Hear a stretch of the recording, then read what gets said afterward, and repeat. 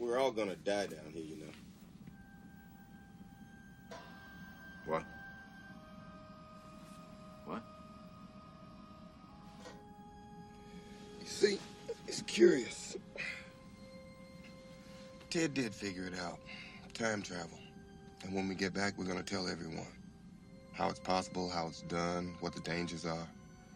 But then why 50 years in the future, when this spacecraft encounters a black hole, does the computer call it an unknown entry event? Why don't they know? If they don't know, it means we never told anyone. And if we never told anyone, it means we never made it back.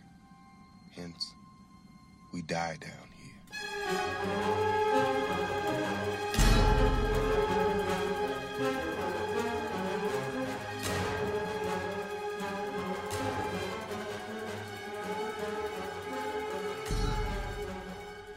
Hi, welcome to the 90s and Beyond, the film podcast that covers films of the 1990s as well as newer films that spin off or somehow are related to those films that came out in the 1990s. My name is Vince Leo. I've been doing film reviews since the 1990s, 1996 to be exact. You can find all of my written work at my website, quipster.net, QWIPSTER.net. While you're there, I do encourage you to check out the other podcast that I do that covers films of the 1980s. It's called Around the World in 80s Movies, and you can find the link to that at my website, quipster.net. Today, I'm going to be getting into the 1998 film called Sphere. It's a film by Barry Levinson, and it is adapting a book that was published in the late 1980s by Michael Crichton. The cast of Sphere includes Dustin Hoffman, Sharon Stone, Samuel L. Jackson, primarily, with supporting roles going to Peter Coyote, Liev Schreiber, and Queen Latifah. The director, as I mentioned, is Barry Levinson. The screenplay credited to Paul Attanasio Stephenhauser from a screenplay adaptation by Kurt Wimmer. Now, the origin of Sphere in book form, it started obviously with Michael Crichton. He began writing it actually back in 1969 after the publication of his best-selling novel called The Andromeda Strain. And this was going to be a conceptual follow-up idea to The Andromeda Strain because he liked having a science fiction story where aliens were not resembling humans in any way. Whereas the Andromeda Strain was more an exploration into the physical threat to humans in the form of a deadly virus that comes from outer space to Earth, the next intended story would be more of a reflection on how an alien encounter would actually affect humans on a purely psychological level, especially in the way that our human primal instinct for fear when we encounter something of the unknown in an extreme situation. Crichton wondered, what would we as humans really do if we were confronted by our first contact with an extraterrestrial intelligence or some object from an intergalactic civilization far more advanced than ours? Crichton began with this conceptual idea, musing that if Charles Darwin in the 19th century sat in front of a Macintosh computer from today being the 1980s, even somebody as rational and as scientific as Charles Darwin would scream from the room, thinking it was surely witchcraft. Even if you were to sit down with Charles Darwin and start to try to explain rationally how it all worked, because all of the things that make a Macintosh run are also unknown to him, he wouldn't be able to understand any of your explanations. He would only perceive the Macintosh as this weird rectangular box that displays images of unknown origin and meaning. So if the most intellectual mind from 100 years ago couldn't fathom something that exists today, surely our best scientists today would have a similar experience if they were introduced to something invented 100 years from now. So as a writer, Crichton often had multiple projects going on at once. He would pause on stories whenever he got stuck, and then he would return to them whenever he had some sort of new ideas that would form, if they ever formed. But Crichton had difficulty writing this story because this story had a main object that was beyond explanation to us in our time, which made it hard to explain it in a book form. So he put it aside for a later date. The ultimate idea for Sphere did not get fully formulated until about the early to mid-1980s because Crichton, at that time, he had been growing weary of seeing all of these pie-in-the-sky optimistic takes in science fiction, including the works of Carl Sagan, especially Contact, or even the Steven Spielberg films that imagine contact with aliens as some sort of wonderful thing that would happen to humans. Crichton felt that, in reality, any alien contact would immediately trigger a fear response in humans, and our worst traits would come out rather than our best. Even leading scientists would be woefully unprepared for first alien contact because there's no honest training for dealing with alien encounters. We have no idea what the aliens would really be like. They certainly are not likely to be human in the way that they appear or the way that they try to actually communicate. So Sphere started with this what-if premise that would explore how scientists might honestly react if they were confronted with this powerful and highly advanced object of an alien origin. No matter how sophisticated and learned the scientists are, their reactions would be instinctively primitive. Fear, paranoia, panic, confusion. He imagined that there would be this alien artifact in the shape of a sphere, a perfect sphere, a giant sphere, which had properties that really would not be explained in the story, feeling that no human would be able to ever fully comprehend something of alien origin from just a few hours of exposure to it. This sphere would have a unique ability, an ability to manifest the thoughts and the feelings of sentient beings around it. However, those around it would instinctively project their own fears of it, resulting in a nightmarish reality built on their innermost thoughts, not dissimilar to what you would find in the 1950s film Forbidden Planet with its monster from the id, or perhaps in the novel or film adaptations of Solaris, where things are manifested from the subconscious thoughts of one of the main characters. Sphere was ultimately published in 1987, and the plot of Sphere concerns a team of civilian American scientists that are sent to investigate this 300-year-old spaceship believed to be of alien origin, half buried in a bed of coral on the ocean floor 1,000 feet below the surface of the South Pacific waters. Their mission leads them to the U.S. Navy's underwater habitat that has been set up near the site. And inside the ship is this impenetrable silver sphere, at least in the novel form. In the film version, it's gold. This silver sphere is 30 feet in diameter, of unknown origin. It seems to influence the humans investigating it. But due to storms on the surface, the scientists have no choice but to be in the habitat confronting the strange phenomena manifesting around them. Phenomena created by their internal fears taking forms that are both physical and deadly. Now, the book was not particularly a hot seller at the time in the late 1980s, but Crichton's back catalog did experience massive renewed interest after the success of Jurassic Park as a novel, and then especially in the wake of the film version of Jurassic Park a couple of years later. Movie studios began snatching up all of the available Crichton properties, and one included Warner Brothers' adaptation of Crichton's thriller Disclosure that would ultimately be directed by Barry Levinson for a 1994 release.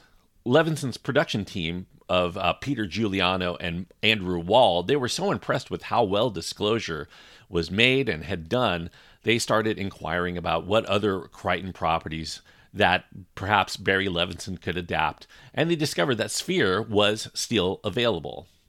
Despite heavy studio interest for several years, Crichton, though, wasn't keen on Hollywood adapting Sphere because he didn't want to see it degenerate into some sort of poor effects-driven film. However, due to his good working relationship with Levinson on Disclosure, he did acquiesce to releasing the rights to Warner Brothers so that Levinson could direct it. Levinson had not really heard of Sphere before, but he did read Crichton's novel while he was still in pre-production working on Sleepers, and he became very excited about the prospect of directing it. He had always wanted to do science fiction, but he had not found a property that he felt was really in his wheelhouse, but Sphere seemed to be kind of an exception. He wasn't sure if he could pull off some, big CG alien monster flick, which is why he avoided the genre, but Sphere was much more geared toward being primarily this psychological drama with this futuristic backdrop. Levinson called it Who's Afraid of Virginia Woolf, except in a science fiction format. Crichton told Levinson that although he did write the first draft of Disclosure for that production, he was not interested in trying to do an adaptation of Sphere. Crichton was feeling creatively drained by all of these adaptations of his work, and he didn't want to get involved too much anymore trying to rewrite or direct from a story that he had created before, because he called the experience having the baby too many times. Just the thought of having to take the first 150 pages of Sphere and try to squeeze it into the first 30 minutes of screen time filled him with absolutely no pleasure to do.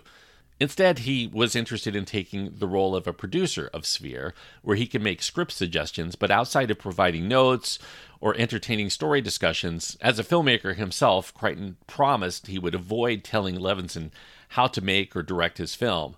Crichton had full trust in Levinson to do what was necessary in all capacities, because Levinson happened to be also a writer, and he also had great story instincts.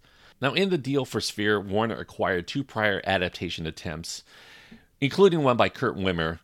Levinson, when he read these 2 attempts, felt that they didn't really grab him like the novel did, because they strayed too far from Crichton's book, and they also favored a lot of technological explanations instead of exploring more characterizations. Levinson felt that whatever happens in the story that is of interest happens to the characters psychologically. That was the real appeal and the real gist of the story, not all of the tech. And Levinson wanted it to be a much more faithful adaptation than these examples. Millions of Crichton fans would be completely disappointed if they went to the film version and it differed substantially from the book.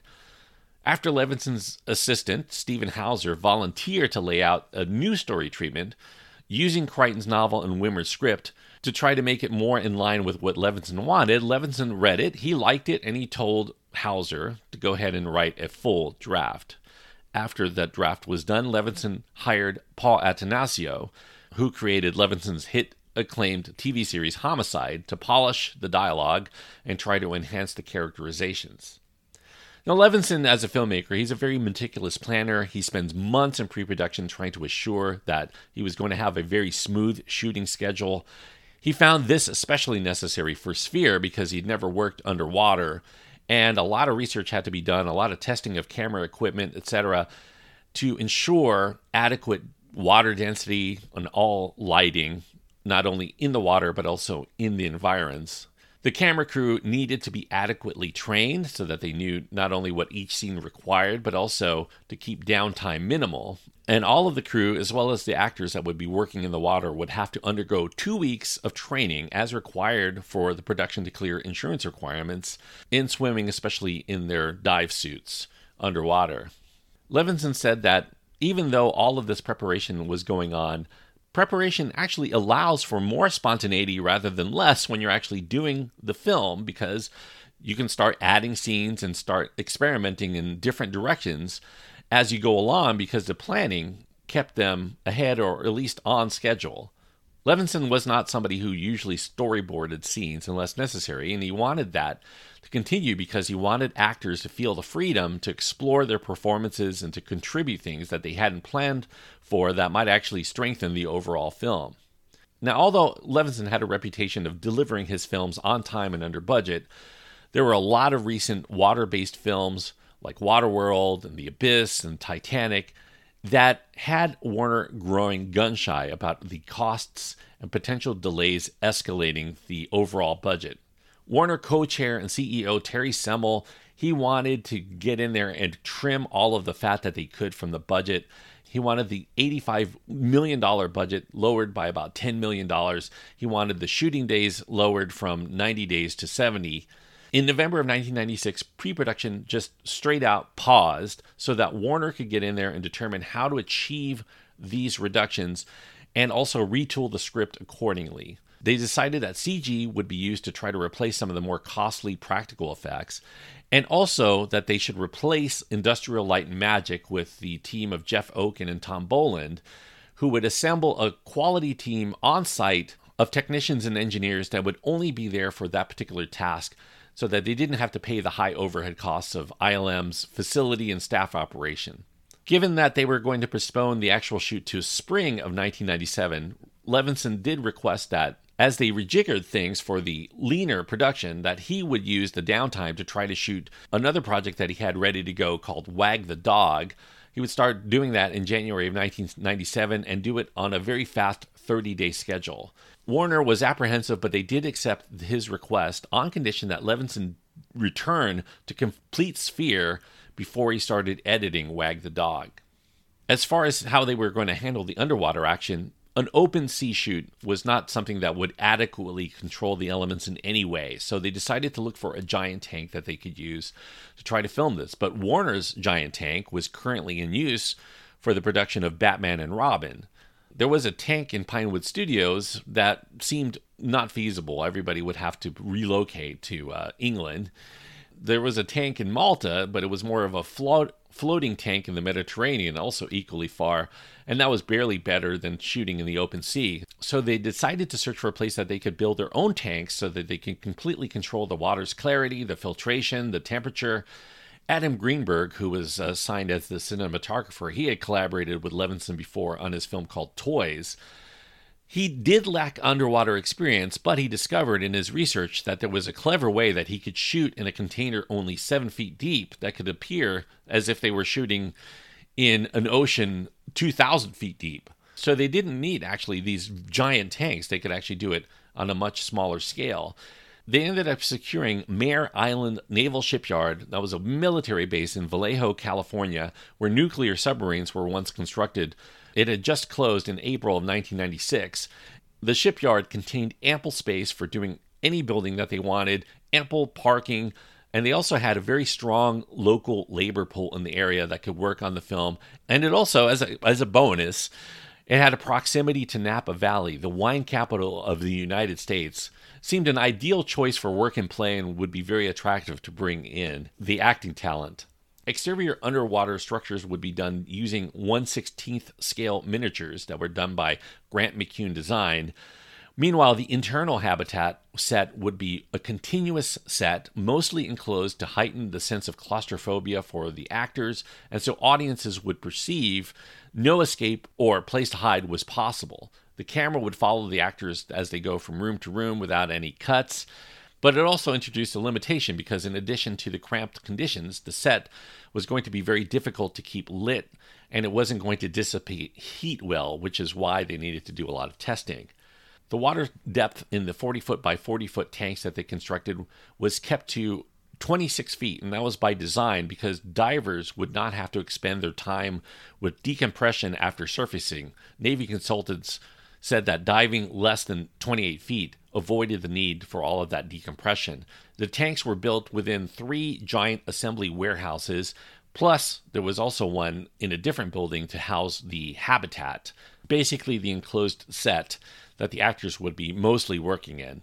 Levinson, as the director, was not going to get into the water along with the actors and crew, and that was done for efficiency of communication. He would stay in this video village, and he would give instructions as he needed by looking on from the monitors, and he could see exactly what the cameras were seeing. He could give directions into the helmets of anybody, cast or crew, to move into a different location or to try different things as needed.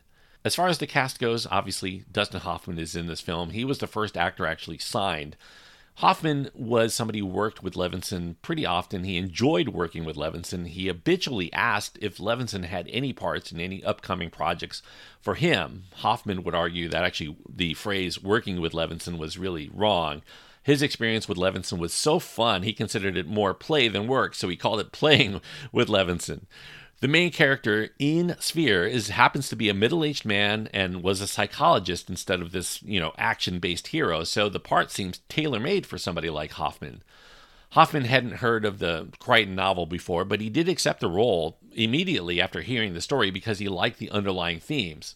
By accepting his role in Sphere, he ended up turning down the role of John Quincy Adams in Steven Spielberg's Amistad to work again here with Levinson for the 4th time for Sphere, although this did push the release date as Hoffman needed to complete work on Mad City for Warner Brothers first.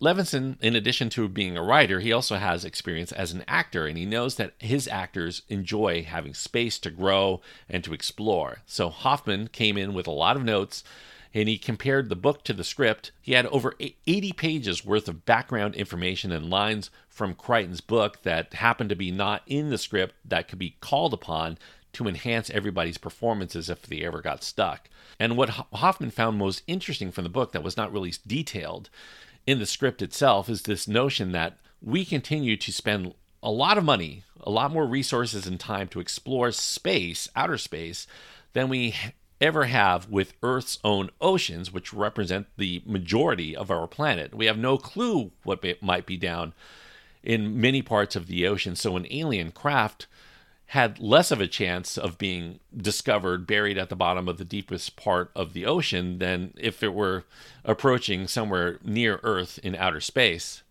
Albert Brooks was somebody initially courted, but he ended up leaving instead to work on the Sidney Lumet drama called Critical Care. So the astrophysicist role was cast instead with the scuba-certified actor Liev Schreiber. Schreiber wasn't really keen on taking this smaller role, but he felt that he could improvise new lines and try to expand his screen time to being not quite as comparable, but at least as close as possible to being one of the main actors. Laura Dern, Charles Dance, Julian Sands, Joe Mantegna, they were also slotted for various roles earlier on, but they left the production because of the number of delays that caused them to have to leave. Samuel L. Jackson, he was no stranger to Crichton adaptations. Obviously, he was in Jurassic Park. He was an early choice for the role of Harry, the mathematician, but he was too busy with The Long Kiss Goodnight to read the Crichton novel. There was no script at the time for him to read. So the role instead passed to Andre Braugher. Andre Braugher was a TV star in Levinson's TV show Homicide. However, after the film's postponement, Braugher ended up leaving in February of 1997 because his wife, who happened to be a co-star of Homicide, Amy Brabson, she was pregnant with her second child, and he wanted to be there with his family instead of on location somewhere across the country. Jackson happened to have a background. He was initially a marine biology major in Morehouse College before he changed his major to architecture and then drama. He also happened to be a lifelong science fiction fan, so he was definitely disappointed after he subsequently read and enjoyed the Crichton novel that he had been passed over for Braugher. He immediately accepted when he learned that it was offered again to him, and he would especially be working with one of his idols, Dustin Hoffman. Jackson came straight to the set after completing work in Montreal, where he was making The Red Violin. In The Red Violin, he played this antique dealer who was supposed to be around 60, so in order to look a little bit older, he had shaved the middle of his head to kind of be a balding man for that role. But rather than wear a wig for Sphere, which would have been kind of a chore to keep on given all of the scenes that he has to do in the water, Jackson instead asked Levinson if he would rather that he completely shave his head. Levinson wasn't sure. He told him to go ahead and try it and see, and if he liked it, he could keep it. If not, they would go with the wig. And Levinson actually liked the look, and Jackson especially liked it because he felt that it shaved about 15 years off of his age, and he actually stayed with that look ever since. Jackson decided to become an avid scuba diver after his experience working on Sphere, learning all of these dive techniques. Although for the last month of the Sphere shoot, Jackson would have to leave for Los Angeles for weekends to begin his scheduled shoot working on Quentin Tarantino's Jackie Brown. Sharon Stone came to the film after pulling out of Oliver Stone's U-Turn over a money dispute. She actually campaigned herself hard to appear in Sphere.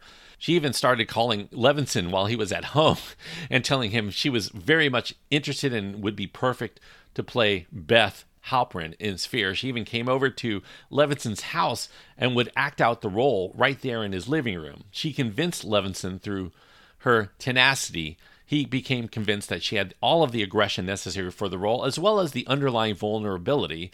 And she happened to be naturally a very intellectual and enigmatic personality, which he felt would be perfect for that role. He did initially worry that somebody as glamorous and beautiful as Sharon Stone was going to be an unlikely pairing with Dustin Hoffman, but he then reconsidered that this actually might add an extra dimension of complexity because it was actually a teacher and student dynamic that went perhaps a little bit too far. Stone took the role after accepting that it would be a lower rate than her usual salary, but she felt that it would actually be very good for her career.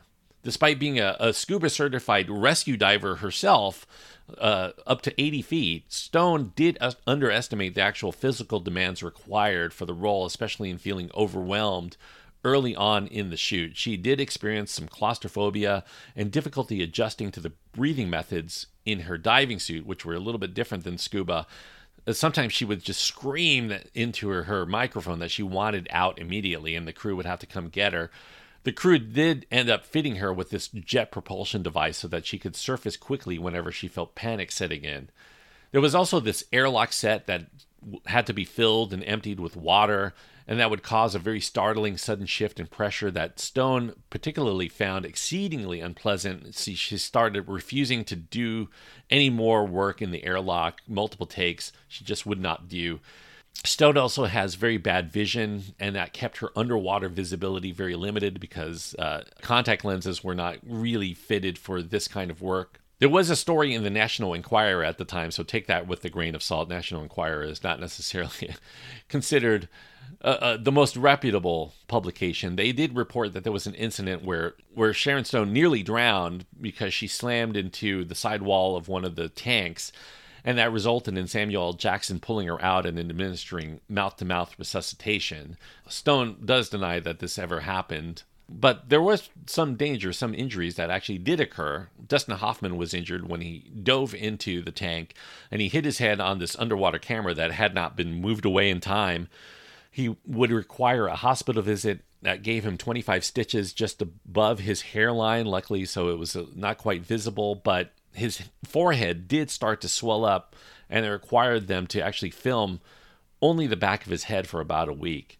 In addition to some of the physical demands, Sharon Stone also was a little bit queasy because she was approaching 40 years old, and her career, she felt, dependent on her always looking glamorous. And so she requested to the cinematographer, Adam Greenberg, that she only be shot from one side, like her more appealing side, and never be shot from below. And she did not want to be shot in any kind of harsh light. But Greenberg had already planned all of this out. They needed actually harsher light to shoot the environs because it was kind of enclosed and very dark. It made her very apprehensive on the shoot, but after she saw some of the dailies where she actually could still look glamorous, she became much more accepting and confident. Now, Samuel L. Jackson, his problems were not necessarily physical. It was more of feeling awestruck because he was working with Dustin Hoffman. Sometimes in the middle of scenes, his mind would drift in self-reflection that he was actually here acting with one of his great idols, Dustin Hoffman. Hoffman would end up teasing Jackson mercilessly whenever this occurred, sometimes pointing out, I saw you drifting. You were thinking you were working with Dustin Hoffman again, weren't you? Now, meanwhile, Hoffman and Stone worked very well together, especially in improvising a lot of their scenes. A lot of their dialogue is actually stuff that they produced on the spot. And in fact, it was their idea to actually put in a little bit of a background to their characters, that they would have a history together as doctors and patients who had this falling out over something that Norman, that's Hoffman's character, did. Levinson wanted to keep the incident ambiguous, though. He didn't want to dwell too much on what that was about, other than the caused them to have a kind of a tense dynamic, and also paranoia, and a case of mistrust that would only get accentuated by the sphere. Levinson also cast Peter Coyote into the film. He had met Coyote in his social circles and really liked him. He plays the military commander because he felt that Coyote really had a lot of power and intelligence that would be great for that role. And Levinson felt that would be much more interesting in the performance instead of just casting, a stereotypical toughest males military type. Queen Latifah was also scuba certified, so she took on a smaller supporting role. Her character would be the first one to actually die in the film. And her character was shot to have a much more gruesome moment than ended up being in the finished product. She gets surrounded by a group of jellyfish, and it ends up causing her demise. They had created this prosthetic head based on Queen Latifah. It would have all of these swollen areas, and jellyfish would be shown on this prosthetic head to still be attached to her head. And there was going to be a scene where Sharon Stone would pull all of the jellyfish off of her engorged face, and the tentacles would be seen coming out of her nostrils and eye sockets in a very gruesome fashion, almost like a magician continuously pulling out a train of handkerchiefs. It was about 10 feet of tentacles that were stuck inside of the nostrils and eye sockets. And a lot of this was cut from the film because it was a little too gruesome for a PG-13 film. Also nixed was the use of slime that was supposed to be extruding from the bodies of the hagfish that would attack Dustin Hoffman's character. They thought that was a little too gross as well for audiences. The diving suits, they were very cumbersome. You know, they were, with all the gear, about 140 pounds, the backpack, the boots, and the helmets and whatnot. So lengthy delays were necessary to set up shots, and that resulted in actors having a lot of time for just standing around. They didn't want to surface to have to take off all of that gear and then have all of these people put all of that gear on them again. So they decided to just stay underwater, and they actually started taking cat naps underwater. As far as the appearances of the sphere, that was a big topic in pre-production. It would, as I mentioned, it would be done entirely in CG. That was a difficult consideration. Levinson imagined that it would look like a giant ball bearing, but without any door. He didn't want it to resemble a mechanical object. He wanted it to be an artifact of mysterious properties and intent, a lot like the monolith that you see in 2001: A Space Odyssey.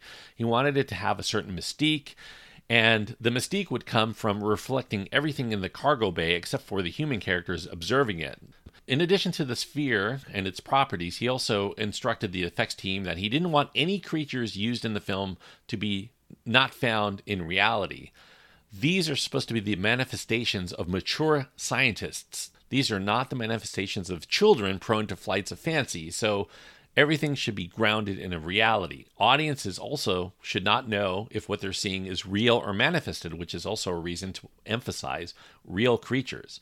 Even the main characters themselves don't know what's real or who they trust, or even if they can trust themselves, so it was all very key to keeping everybody guessing. There was going to be a giant squid that was supposed to attack the habitat. It only is shown as a blob on a sonar screen, and the reason why they didn't actually show the squid is because they started watching films of other major films that featured a squid or an octopus attack.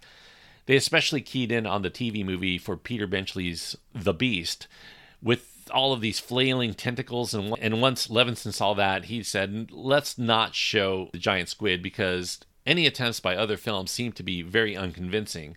And if Levinson himself had no solution for doing it without it looking fake, just like all of the other attempts, he didn't want to do it at all because he didn't want anything to look fake to the audience. And that was also in keeping with trying to keep the film in line with Warner's cost-conscious approach. Anyway, it was going to be a big and expensive effect, and if it wasn't actually going to add to the ambiance of the film, they'd rather just not do it. And Levinson also further rationalized that a giant squid was much scarier in the imagination of the audience instead of whatever they could produce with hardware. During the editing phase, Crichton was very delighted about what he was seeing with Sphere. He was very surprised how much humor Levinson and the actors were bringing into the story. After they assembled, a rough cut test screening skewed, though, very negatively, so they had to do some reshoots on the film. Its Christmas 1997 release date, it was going to be the big Warner Brothers release. It ended up delaying the film to the dumping ground of February so they could retool the film in a way that audiences would be much more accepting of. And meanwhile, the delays in production also allowed Levinson to actually complete the post-production on Wag the Dog and get it into theaters so that it could compete for Oscars consideration, even though it kind of went around the verbal agreement that he had with Warner Brothers that he was going to do Sphere first before he continued with Wag the Dog. There was an original ending where the survivors were forming a pact to forget the Sphere, even though they couldn't really forget it, denying any knowledge of its awareness or existence to the military or anybody else. Sometimes that original ending is shown on television showings, but in the theatrical release, the pact is shown that it actually launches the Sphere into space. They're manifesting the Sphere into going back to presumably fly into outer space, perhaps to its world of origin or wherever it was found, by the spaceship 300 years in the future. There's a time travel aspect to this film. You have to watch the film to really understand it. Unfortunately, no matter what they did, they could never get the audience to come around on the film. They knew they had probably a film that was going to be a dud.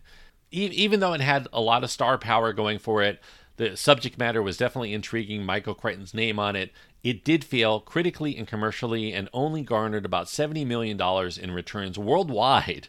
So it was an overall money loser for Warner Brothers, a very expensive one at that. Hoffman has gone on to say that his last two films with Barry Levinson didn't really have the kind of character depth that he liked in the scripts, but Levinson, as well as the other actors, as well as him, they were able to transcend the script issues with Wag the Dog. They were not so successful with transcending with Sphere. And although Hoffman did accept the role because he thought working with Levinson was fun, he didn't really have as much fun in the making of Sphere, and this would mark their final collaboration between Levinson and Hoffman in films. Sphere, it's kind of a bizarre and disappointing misfire for most people. Levinson is combining 2001: A Space Odyssey and The Abyss and 20,000 Leagues Under the Sea, but he really doesn't pull off the kind of sense of wonderment that made those films work so well. He is supposed to be reaching for unimagined heights, trying to awe viewers, but the obvious so-called villain of the piece, the imagination of the characters and the ramshackle script elements, they never really fully grip you as an audience. The suspense just doesn't seem to be there. That sense of wonderment that is required for something like this. Levinson may have claimed he always wanted to do a science fiction film, but it seems that his lack of experience in the genre did end up becoming a liability. Maybe the fact that he didn't want to show a giant squid just because he didn't know how to do it and not have it look silly, that might have been a giant red flag as to whether he was up to the task. I think even bigger than those problems, which are substantial, for me, I think the biggest problem is a lack of identification with the main character of Norman. I don't find Dustin Hoffman's character in this film to be very likable at all. I don't find him funny or charming or even interesting to follow. In fact, I would probably say that about any of the characters in this film. I don't find any of them really compelling. And so for a film that's built on the characters and the psychology between them, if I don't find them interesting or appealing, it's just not interesting as a film. And without all of the science fiction elements going for it and the way that it glosses over significant events and these nuances of the implications of their actions, it just falls flat. I don't think Sphere is as bad as its reputation. Like, I don't feel like it's a bomb. It just seems to be more of a misfire. It's kind of a middling effort. I think if you come into it with low expectations, maybe you'll be a little bit more forgiving because it does have its moments here and there. But I don't think most viewers will come away feeling like it was a delightful surprise. Obviously, there's going to be some exceptions. But I think most people watching it will be intrigued by the premise, but ultimately feel it doesn't deliver on that premise in a substantial way, enough to make it more than a 2.5 star film. 2.5 stars on my scale means that I feel that this is a film that had all of the tools and talent to be something that most people would find worthwhile or perhaps even good, but it just never really gels into a satisfying whole. And with all of the production problems and whatnot, it just never really forms the right balance for people who are either into science fiction or adventure films to really feel like it's delivering on those levels. Certainly does not deliver for anybody who's coming into it thinking it's a horror film, not like in the way that Event Horizon is. But 2.5 stars is the best I can give Barry Levinson's take on Sphere. Unfortunately, a missed opportunity, although there are people who see it as a missed opportunity and think that there should be another chance at trying to do this material and do it right. In fact, in 2020, it was announced that Sphere, Crichton's novel, would be adapted actually into an HBO Max series. Westworld's writer and executive producer Denise Tay, she was scheduled to be the showrunner, with Westworld showrunners Lisa Joy and Jonathan Nolan serving as the executive producers, and Robert Downey Jr.'s Team Downey production house also was going to be collaborating on the production. You know, it's already 3 years since that announcement. It still has not developed. And with Westworld kind of taking a downturn at Max, which is what HBO Max is called now, will we ever see it? I don't know. I don't know if there's a strong enough push to get it to the finish line, but I guess it awaits to be seen whether they do get their act together. If you have your own thoughts on Sphere that you want to tell me about, you can write to me. You can find my contact information at my website. It's all there. Gmail is probably the best way, but you can also find my Twitter feed, called X nowadays, as well as links to my Facebook page and my Instagram as well. So any of those ways are adequate to get in touch with me, whatever you're most comfortable with. As far as what I'm going to be doing next from the 1990s, well, we'll keep it kind of geometric here. We did Sphere, might as well do Cube. Vincenzo Natali's film from 1997, kind of a mystery, horror, science fiction hybrid. Much lower budget than Sphere, but it does have a fervent cult following. So definitely worth checking out if you haven't checked that out already. This will actually be a first-time watch for me. I'll be intrigued as to how I feel about it after watching it. So check out Cube from 1997 if you haven't done so already, and you'll be prepared for the review on the next episode. Until then, I want to say thank you everyone for joining me once again as we continue to travel to the 90s and beyond.